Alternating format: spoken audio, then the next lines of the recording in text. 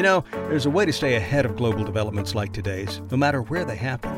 RAIN podcasts focus on the future effects of current events, offering a perspective you and your business can put to work right away. More than 400 leading corporations, government agencies, and academic institutions trust RAIN to help them address a range of enterprise risks. Our podcasts bring that content directly to you. Understand the why behind what's happening now, so you can prepare for what happens next. Subscribe to RAIN's podcasts wherever you listen, or visit rainworldview.com. Good morning, this is Sen 7 World News in 7 minutes. I'm Stephen DeVincenzi. Today is Friday, the 23rd of September, 2022.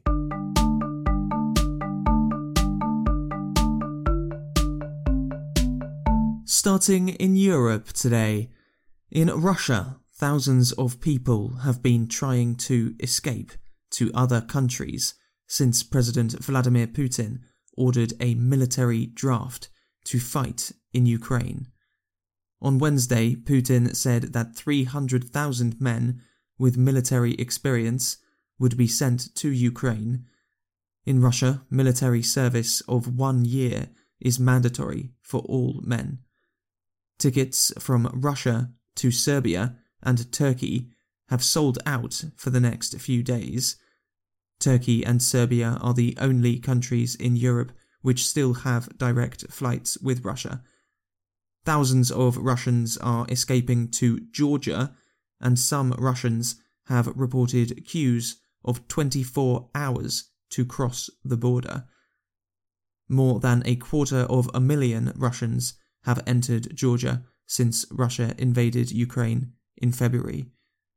In Russia, there have been anti-war protests, and over 1,400 people have been arrested, according to a monitoring group. Sergei Lavrov, the Russian foreign minister, spoke at the United Nations Security Council yesterday in the United States. Lavrov said that the war in Ukraine was inevitable, and said that the West was, quote, covering up the crimes of the Kiev regime. During the speech of the UK Foreign Secretary, James Cleverly, Lavrov walked out of the room. I sat here in February, listening to the Russian representative assuring this council that Russia had no intention of invading its neighbour. We now know that was a lie. And today, I have listened to further instalments of Russia's catalogues of distortions, dishonesty, and disinformation. He has left the chamber. I'm not surprised. I don't think Mr. Lavrov wants to hear the collective condemnation of this council. United Nations Secretary-General Antonio Guterres said that Vladimir Putin's threats to use nuclear weapons are totally unacceptable. In Italy, there is a general election on Sunday. Most opinion polls show that a right-wing coalition will win the election, led by the Brothers of Italy party. If this is correct, then Giorgia Meloni will become Italy's first female Prime Minister. The United Kingdom has raised its interest rates to 2.25%, the highest rate in 14 years. Some analysts say that the UK is already in a recession.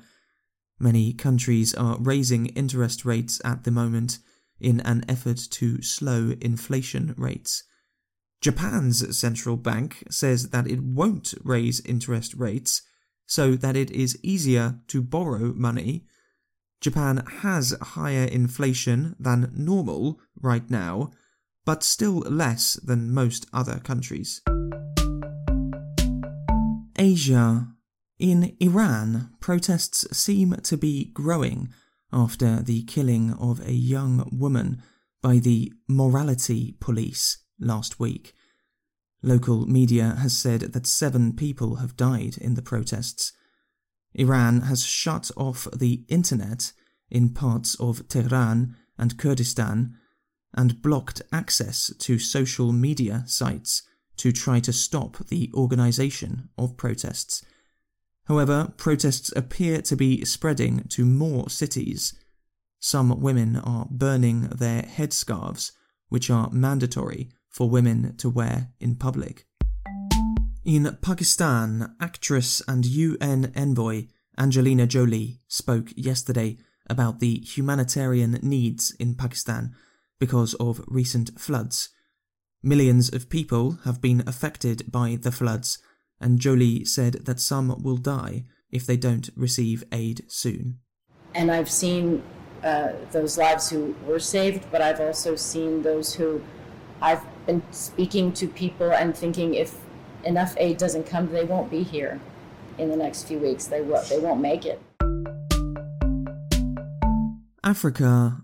Nigeria's President Muhammadu Buhari criticised all other presidents who try to stay in power in a non-democratic way in his speech to the UN yesterday.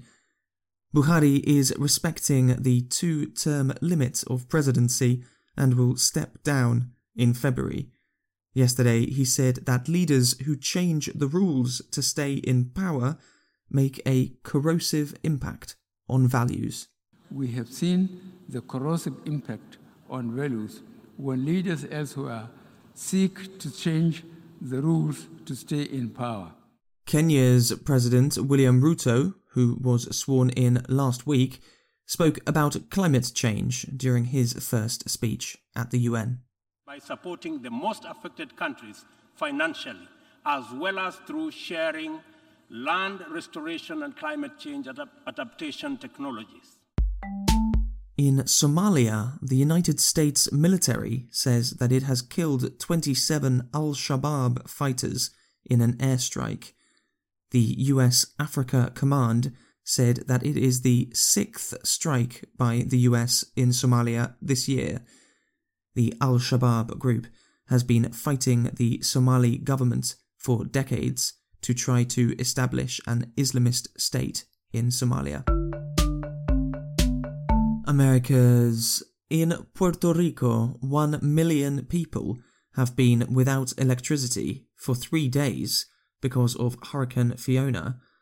The storm is now moving towards Bermuda, and Canada has told people to prepare for flooding and power cuts.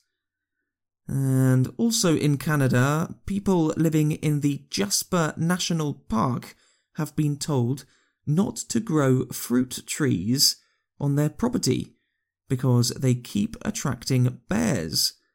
Park rangers have told people that if bears start to eat from fruit trees in people's gardens, they are more likely to try to enter people's homes.